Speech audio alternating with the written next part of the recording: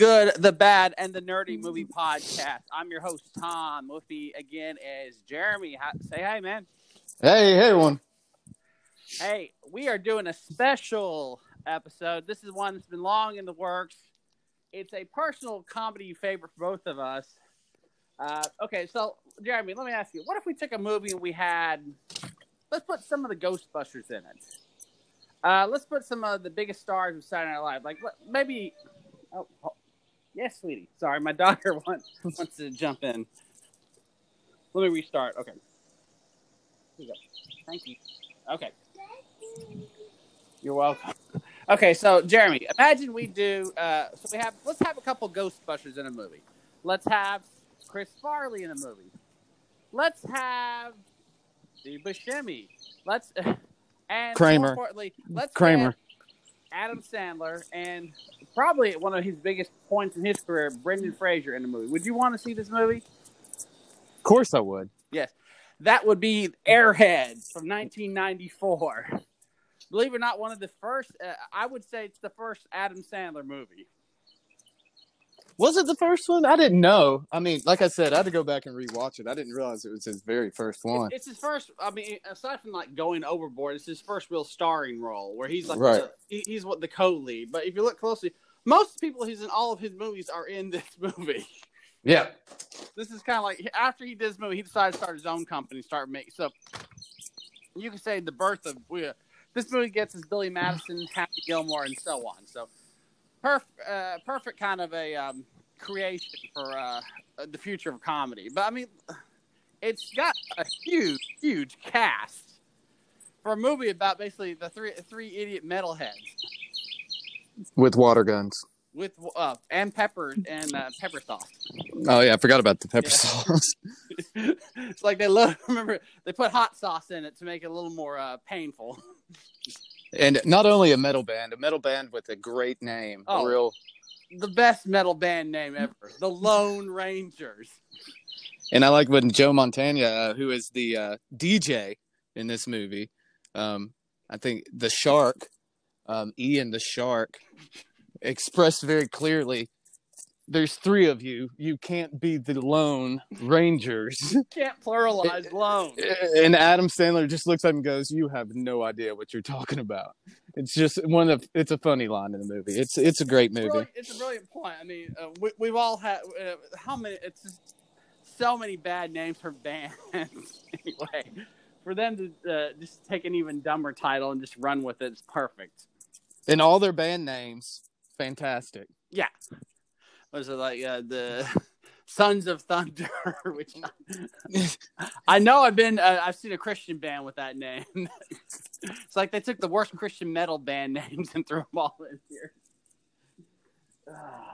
But yeah, I mean, back in the 90s, there were some pretty really, really just like bizarre eras for like metal. And this film kind of had the bad luck of coming out in that weird period where real good metal and hard rock was kind of completely out of style. So this movie, I've said, came out either 2 years too late or 4 years too early. 4 years too early. Oh, definitely. I think we can all agree. If this had been made 4 years later, it would have been a big hit. Well, I mean, this is another one of those hits. It's like a whole lot of movies that I know we talk about sometimes is not really big in the box office, but VHS. Oh, yeah. DVD, lots of people watching. Oh, to this day, if I get a joke about a hostage, I always make the naked pictures of B. Arthur reference. Yeah, I mean, you have to plead insanity somehow. I mean, you have to be insane. I don't know. B. Arthur was an attractive woman back in the day. I mean, and apparently not that hard to get a naked picture of. No, which is upsetting, but also at the same time, I understand. I get it. Well, I actually looked into that just as a gag. Apparently, in the 60s, she'd been in L.O. Calcutta, which is a musical where people get naked in the middle of the show. So apparently, there were a lot of naked pictures of B. Arthur. So they picked the wrong Golden Girl. Hold on 1 second. I got to go get a pen. You said Old Calcutta? Yeah. Hold on. Okay. Just for notes. I'm not going to look later. Just for notes. Yeah. Yeah. Definitely one of the things in the 60s, they tried different things. That was one of those things. But, yeah. So, basically the plot of the movie is we got the Lone Ranger. Chaz, the lead singer, gets kicked out by his girlfriend because he's kind of he's a jerk to her, but he's also bad. He can't get his record deal that he's wanting. So him and his band decide to sneak into a radio station to play their song on the radio, hoping that'll get them the record deal they want.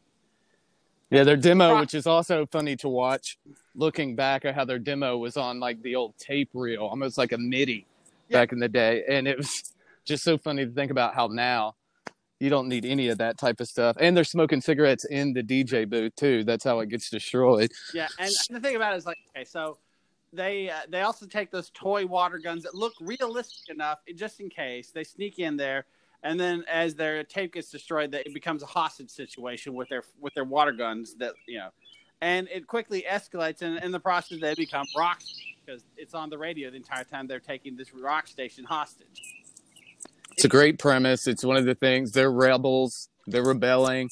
The rock community loves it, and they show up in force. Yeah, including in what probably the best surprise cameo. Chaz gets called out by one of the SWAT team guys for being a nerd in high school. I have no idea how hard that could be.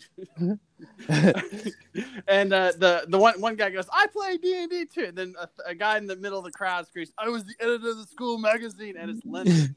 Yep. Motorhead is just sitting in the middle of the crowd. We are all nerds, and it's not bad to be one. No, but that's the beauty part of it. I just love the bizarreness, and he's the kind of nerd I was. Not the science nerd, just the nerd. So that's what I love about this movie. It's like they kind of invert a lot. And you think Pip, that Adam Sandler character, is a total idiot, but he has incredible chick magnet skills. He's absolutely hilarious in this movie. It is one of my favorite. I mean, aside from, I won't even get into all his newer stuff and all the stuff that he's doing now, because Adam Sandler is actually doing some pretty interesting things right now. Oh yeah. But as far as comedy goes, I really do enjoy the Billy Madisons, the Happy Gilmores, and stuff like that. But I thought he was the funniest in this one. I mean, it just like almost like vintage old Adam Sandler. He's better when he's kind of the side weird. I would say his best performances are when he's a weirdo, not the lead. Or if he's the lead, he's got to be a weirdo. Like, I have a soft spot for Little Nicky, which is a similar case where it's a weird movie. Yeah, we talked about that before we talked about this. It's just a strange movie. Yeah, I enjoyed it though. I mean, I felt like a lot of people didn't like that one for some reason, but big fan. It's clearly kind of a sort of a kind of a callback to Airheads in a way. I mean, and that's what I love about this movie. It's like it's full of weird stuff that's so crazy that if you're of the right age, you completely get all the in jokes. That's what. And it's the idea. Radio was a bad time for radio. They were constantly changing formats. I mean, I think we went through like 3 or 4 rock stations before, like the main rock station just went classic rock. So we had no regular rock station for a long time. Yeah, it's still hard to find today. I mean, as far as rock radio goes. No, and that's the thing. Is like radio itself was, and one of the big reveals is the radio station is about to be switched to easy listening. That happened all the time, and the radio station they used for the set that happened to them like 3 months after the movie came out. That's funny. I looking at this, the more that I was watching this movie, the more it just kind of like it's not surprising at all that like if this happened today, I mean, of course, it would not go down anything like this. But if something like this did happen today, I do feel like people would be with them. They would be yeah, these guys. Yeah, especially if everybody found out they're stupid and they had water guns. I mean, this movie had everything, though, and that's why I love it. But with the 90s, I mean, you had Kurt Loder. You had Butthead. Yeah, you had Kramer. Kramer was in this movie. Rob Zombie, Tracy Ullman. Yeah, like I have a hilarious thing about I was reading about this. So it wasn't supposed to be White Zombie. It was supposed to be Cannibal Corpse. They got fired when they found out they had already done Ace Ventura. So, and then apparently they wanted Cannibal Corpse. That's funny to me. Yeah. So, so Cannibal Corpse got fired. They tried to get it wasn't Pavement. It was they tried to get like a couple other Oh no, they tried to get Testament. Oh, okay. Couldn't show up either, so they got White Zombie at the last minute. So I'm like, man, that's some like deep dive, like obscure heavy metal. It's funny. I was listening to heavy metal around this time pretty hard. And just the fact of knowing, because I didn't know it back then, but when I saw Cannibal Corpse and Ace Ventura, and you're like, wow, that's incredible. Just to know that like a few movies were wanting them is absolutely hilarious to me. Because all you have to do is read their lyrics to one song. You'd be like, record execs or movie people like want them? Okay. Whatever. Yeah, because they definitely do not look like the band you want to put on in a movie. They're not Nickelback ugly, but they're like about as like gnarly as you can get for a metal band. Oh yeah, and content is awfully gnarly. Yes, and like I said, so they picked White Zombie, and White Zombie was able to parlay this into a little more popular, even though the movie wasn't a hit. They were able to say, "Hey, we're in Airheads." Mm-hmm. And I think I had this soundtrack too. I think the overall soundtrack was quite good because it was a mix of like a classic rock and there was some like more metal type stuff on there too. I mean, it was a good soundtrack. There's some hardcore punk in there. It's a fun like soundtrack. You can tell people who actually really like real rock put that together. And it's like, oh, we got to use all these people because they're on one record label. No, they got some. There's like a Four Non Blondes cover of like a death metal band in there. So it's a strange 90s rock collection right there. Yeah, great movie. Definitely. You're categorizing this one as the good, correct? I'm actually putting it the nerdy. Actually, I think. Are you okay? Yeah, okay. A nerdy rock movie because, and if you're a comedy fan, it's got all those. It hits all those weird. Like I said, we've got Ernie Hudson is the main cop trying to oversee this hostage situation. You also got everybody knows Ernie Hudson. I don't feel like we have to say who he is. Great. So we got two of the Ghostbusters in this movie. Mm-hmm. We've got Michael McKean. We're talking literally the leader of Spinal Tap is in this movie. Yeah. I mean, so you've got all these kind of like weird, and of course we have Michael Richards, who I have an interesting theory. I don't think he was there the entire movie. I think they shot his stuff separately because every scene he's talking to, he's not. You don't see him. He's alone. Yeah, he's alone in the office or like ducking behind something. Yeah. So I have a feeling they shot it with somebody else. That they didn't like his form, so they brought him in, edited him in. So he's definitely, and it's a good Die Hard parody. It's like, let's put Kramer in Die Hard. Yeah. And then Chris Farley, the bumbling cop. Yep. Absolutely hilarious in this one. Mm-hmm. And so we have Joe Mantegna, is like the most awesome DJ ever. It is, and I haven't seen this movie in so long, and I've watched so much Criminal Minds since then. So it was really hard for me to not hear Detective or SSA Rossi sitting there being the DJ and how sarcastic and funny he was, because I thought he was great in this movie too. I mean, I thought he was really good. Off. Like the character's not that far off. I mean, you could see in another life he was an angry DJ. Oh yeah, I mean it's Joe Montana. I mean he's hilarious in this movie, and I think he's good overall. Yeah. But also when it was switching over, one of the things in it, like you were saying, how it was going to easy listening, how he took personal offense to that as well. Yeah, and he has that great line like "Rock's been dead since John Lennon," and I'm like, we've heard that comment forever too. Agreed.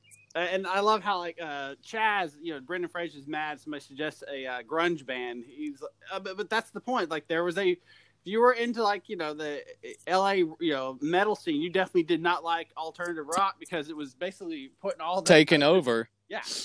Yep. Like massively, like 1 week Nelson's number one, next week Pearl Jam. So. Yeah, and of course, I don't even know if we mentioned it yet. I know we talked about it beforehand, but Steve Buscemi, again, killing a role that he has. Yes. Just wonderful in this movie as well. I mean, people don't realize how good of comedy chops he has, because he's always usually he's either the angry guy or he's the annoying guy. This one, he's actually perfect as you believe every little thing that he's the kind of grumpy bassist. He just screams, "I'm the grumpy bassist." Yeah, I mean, originally, his idea to break into the radio station, correct? Yeah, He's the one who's like, let's just sneak in there and get it on the radio. And honestly, here's the if they play in the radio, if they just walked in, you could tell the DJ was like, this could be funny. Let's let him in there. He didn't care that he didn't know they were wanting to break in. He thought it was funny. And he knew you could tell these guys were probably a bit of a joke. So you could it was going to be a radio bit regardless. Right. I mean, it's gonna get listeners. Yeah. He was like, I've got time. I can do whatever I want in my radio time. And it's just funny. And also, I get a kick. David Arquette is in this movie. Yeah, I almost forgot he was until I rewatched it. I really did forget that he was in this movie. Yeah, and it's very, very early David Arquette, and apparently this was during a bad drug phase for him. So he looks so skinny and so like, not like Dewey from Scream, and you can just tell like it was not a good point in his life, but this was his start. He got to be in Airheads, and same thing. I believe he got used by Sandler a lot afterwards, every now and then in random cameos. Yeah, I'm trying to look at here because there's somebody else that I saw in it that I couldn't really remember. But it's funny, if you look on Wikipedia, it has Lemmy as the school magazine editor. Lemmy Von Motorhead too. That's great. Lemmy Von Motorhead. Yeah, is the school magazine editor in this one. And of course, we got the great joke: who would win a fight, Lemmy versus God? And I immediately knew it was like Lemmy is God. Yep. I never really heard that. I mean, I used that so many times after this. It's just nerdy. So. I know. And like most people wouldn't even know who Lemmy was because Motorhead didn't get played a lot back then. But the fact of the matter is, you heard it, you knew Lemmy was God. Yeah, I mean, and I think it's funny because they constantly are talking about when you look at the critics' response to this movie, not a fan of it. No. I mean, this is one of those that you really have to be a fan of these guys and the concept of what they were doing. I mean, this is not a movie that's going to win an award. This is a movie, though, that like a lot of things is just more of a cult following with this type of movie. I think in most cases they used to rerun it on Comedy Central a lot. It was just it was cheap for them to play, so they ran it a lot. So a lot of people saw it via that, or maybe they rented it because it was one of the movies like, hey, it's got Adam Sandler in it. We'll watch it. And they just released. I remember they released it in like late summer, maybe it was like August of '94. And by that point, like there had been so many big movies that year. I think it just had the bad luck of being kind of buried. Yeah, so many good. This again, looking at the soundtrack, so many good songs on this thing. Anthrax. Yep. Primus, Degeneration, of course, Motorhead, the Four Non-Blondes, I'm the One. That's a... Yep. And, and you have to think, like, this is that period where, like, all those bands were pretty popular, too. So, once again, it was kind of a weird... Just the timing was not right. They just put it at the wrong moment. They put it maybe 6 months later or even released it a little bit earlier. It might have been a bigger hit. I still get a kick. They got... Beavis and Butthead make an appearance in this movie. Yeah, they call in. They want to know about these guys. Yeah, and like this is '94. We're talking just right at the height of Beavis and Butthead popularity. '93 the show starts, so by '94 they're even bigger hit. So it's just another strange like why is Beavis and Butthead calling it? Well, MTV co-produced this movie, so of course they threw them in. That's why Kurt Loder is in the movie. Right. And plus, Beavis and Butthead metal fans. Oh yeah, metal it movie. Would make sense. Would be listening to the station. Yep. It's like everything makes perfect sense for 1994, but once again, this movie should have been like, and of course, I love they bring up the Vince Neil, car crash, which is the point. Like they rock stars back then really did go to jail. Yeah, I mean. Without it, back then, rock stars were rock stars. Now, I feel like rock stars have a nutritionist, scheduled workout schedule. I mean, I just feel like it's just a different time. Yeah, I mean, they Metallica when they started using therapists, you knew times are different.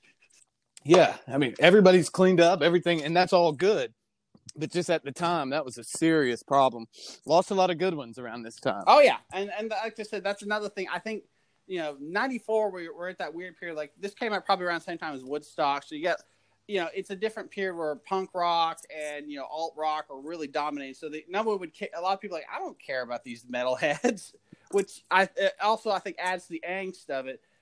These guys have picked the wrong time to be in their sound for their sound to be not popular. So there's that so I think if they made this movie, like, I think we all agree if they'd released this one maybe a couple of years later, it would have been a much better time for it.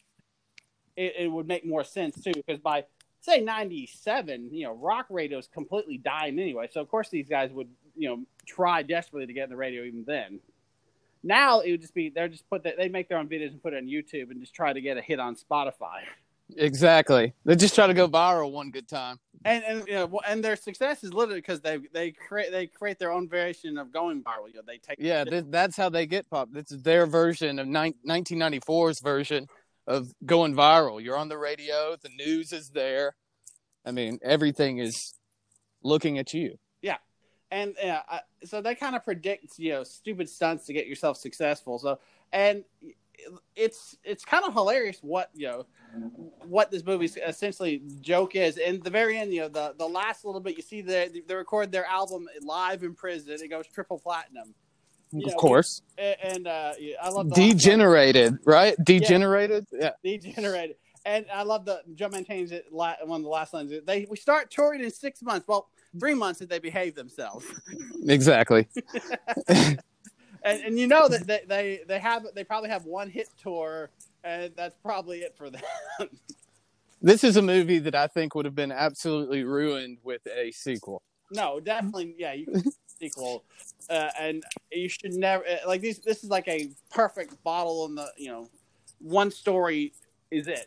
We don't want to see what happens to these guys afterwards. We know they get their success, and whatever happens to them afterwards, farewell. Yeah, I was sitting here looking at this. The film features original song by White Zombie. I'm just all these people. Okay, now I'm seeing where you're saying Metallica. They even tried to get Metallica. Yeah, that's crazy. And let's point out, '94 Metallica is still big, but it was kind of a lull period for them. Like they're trying to record Load, which Metallica fans are always mixed about that album. But the point is that '94 Metallica is not even that big. It's the number one album the week the movie came out was Green Day, Dookie. So definitely an odd. Hey, time. Good album though. Very can't get mad at that. No, that's the point. It's just the timing was not right for a movie about three guys in a hair metal band. Yeah, would it made half of its budget on opening weekend? Only half, like 1.9 million. Yeah, just and it was a cheap movie. I mean, you could tell they shot it pretty low budget. I mean, Adam Sandler was not getting $20 million back then. He was getting probably $500,000 if he's lucky, just because Saturday Night Live was also in the tank at the time. Yeah, they basically filmed the entire thing just in that set of the radio station. I mean, you get nothing else, really. I mean, you get some outside. I bet they killed their whole budget on the concert scene. Yeah, that. And, what's neat is that's also the same location where they shot Die Hard. Is it? Oh, okay. Yeah, if you look closely, that's the same building. The radio station is next to the building that it was the Nakatomi Plaza. So, yeah, that's kind of why they had to have a Die Hard parody, because they're like, well, we're shooting here at same place they shot Die Hard. Let's do that. Right. So that's kind of okay. I figure the Michael Richards character was added afterwards. Because once again, it feels like it was all of his scenes don't match up with anybody else. No, and I didn't really even think about that, because when I was watching it, I was just rewatching it just to rewatch it. But when you say that after recently rewatching it, you're like, yeah, wait a minute. He's never in the boardroom with the people. Like, he's never anywhere when he has them all around the table, and they're trying to figure out what to do. Yeah, when he pulls the gun on them, you don't see him, you see his hand. So it could have been anybody. Right. That could have been just a SWAT team guy who snuck in there, and they just added that part in. Yeah. The overall great movie. Still a fan of it. To me, actually kind of still holds up. I mean, some of the if you're in metal and you like the rock scene and stuff, a lot of the references, a lot of everything still holds up. A lot of comedies, I feel like in 93, 94, 95 just don't hold up. Yeah. This one holds up. This one holds up quite well. Yeah, I've said it before. Like, I've watched Clueless again, and it just doesn't seem funny because those jokes don't make. those jokes only worked if in 1995. But Airhead actually, Paul Rudd looks the same, though. Yeah. I mean, Well, the man has looked the same forever. Well, I mean, we're talking Paul Rudd. He found the fountain of youth and took a bath in it. Yeah, I mean, it's incredible to me. Yeah, just to see him now, like Ant-Man and stuff like that, and see him in that movie and be like, really, I know he's kind of aged, but what is this guy doing? Yeah, but if you look at Brendan Fraser, he's mostly been pretty successful with keeping himself healthy. Adam Sandler's a whole nother story. Yeah, Adam Sandler looks completely different, but the same to me. I mean, I don't know why. I guess just because I've grown up with him. Yeah, in a sense. I mean, I kind of like the Adam Sandler now. Yeah, he takes himself a lot more like he's way more self-aware than he was even like 10 years ago. Yeah, 100%. I mean, like I said before, like the worst movie I've ever seen is Jack and Jill, and for so many reasons. And I realized he probably made that movie just to see if he could waste a bunch of money and no one would say no. Yeah, what's funny is I don't think I ever saw all of Jack and Jill. I think I watched that a little bit and was like, nope. Yeah. And just cut it off. Yeah, it's like occasionally there's some movies you're like, why did they do this? When I did my episode on Jury Duty, I was saying the same thing. It's like, it's one of for us to say a movie is a bad Pauly Shore movie, that's a stretch. Because Pauly Shore movies aren't great, but if you make the worst Pauly Shore movie, that's you really hit a failure. Same thing, if you made the worst Adam Sandler movie, that takes a lot of work. You have to almost intentionally bomb it. Yeah, I didn't. Let's see. I was trying to think with Adam Sandler. Is there one worse than Jack and Jill? But I didn't see all of Jack and Jill. Exactly. If you have no desire to go back to it, I watched the video store run. I put it in once, and I was like, man, I want my 90 minutes back. And I didn't pay for it. I just saw it for free. Well, Brendan Fraser's thrown out some junkers too, though. He's notoriously made a lot of bad stuff. It's like that's why his career has always been up and down. But I would say, Steve Buscemi is probably the smartest one.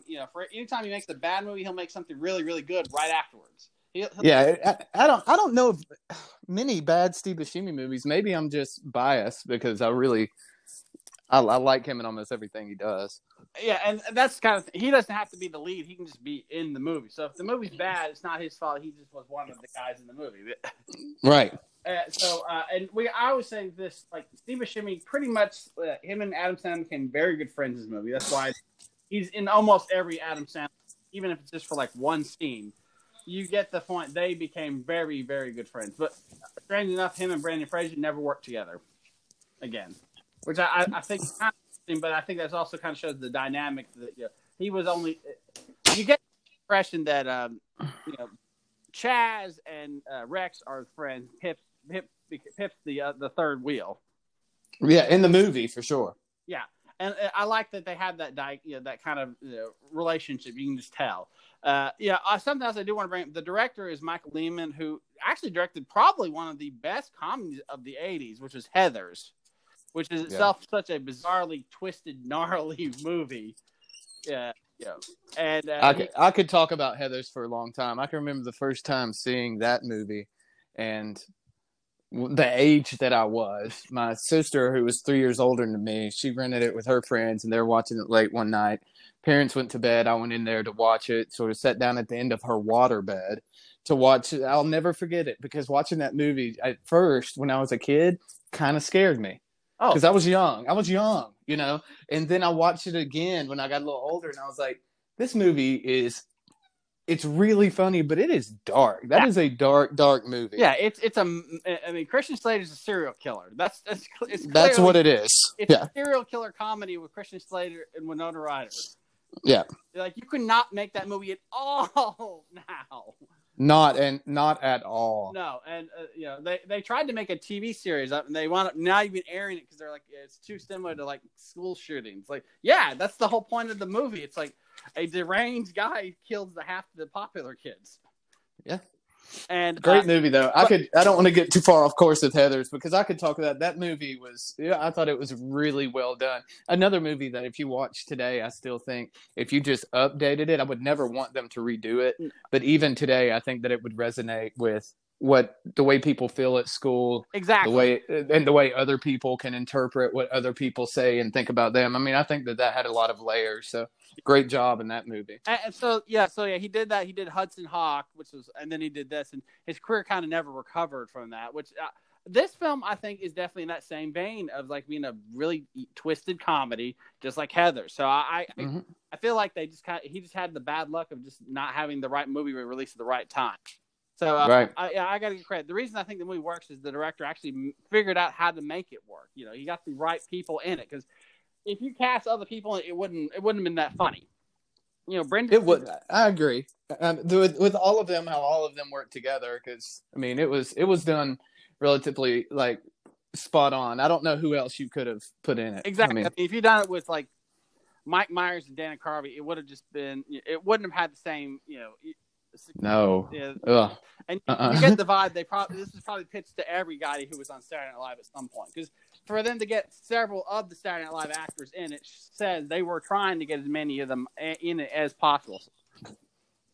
So, but I think we can both kind of agree. We can talk about this for half an hour. This is one of the movies, if you've not seen it or have not seen it in a long time, go back and watch it. It's surprisingly really funny. Like my wife and I, it's one of our cult favorite movies. Like we'll put it on every night and we're bored, just because it scratches that comedy itch of like that weird period of comedy. Like you don't make a movie like this anymore. And you're not going to find it on any streaming platform, kids out there, because I tried to, because I wanted to rewatch this. I knew we were talking about it, and I ended up just having to buy it. So yeah, we bought it years ago just because we saw it at like for sale. And, wow, you can't get this usually. I found it at McKay's sale. Somebody had sold. I'm like, I'll buy that. Yeah, I mean, it's a strange one that and as we were saying, they used to run on TV all the time. I don't know why it's completely like out of print now, but if you do see it, watch it. It's so funny. Sometimes they'll pop up on streaming. Just if you see it available, take the advantage to watch it. It's worth. It's 90 minutes with a good tight 90 minutes and really funny and a real snapshot of like comedy of that time. Because as we said, it's got a huge a murderer's row of your best comedic people in it. Yeah, and like you said too, I feel like it was a really good representation of the way time was right then, with how rock was really just kind of dying. Yeah, and in order for you to get noticed, it took something like this. Yeah, you either had to have a crazy video at MTV or do something really weird that would get you a lot of attention.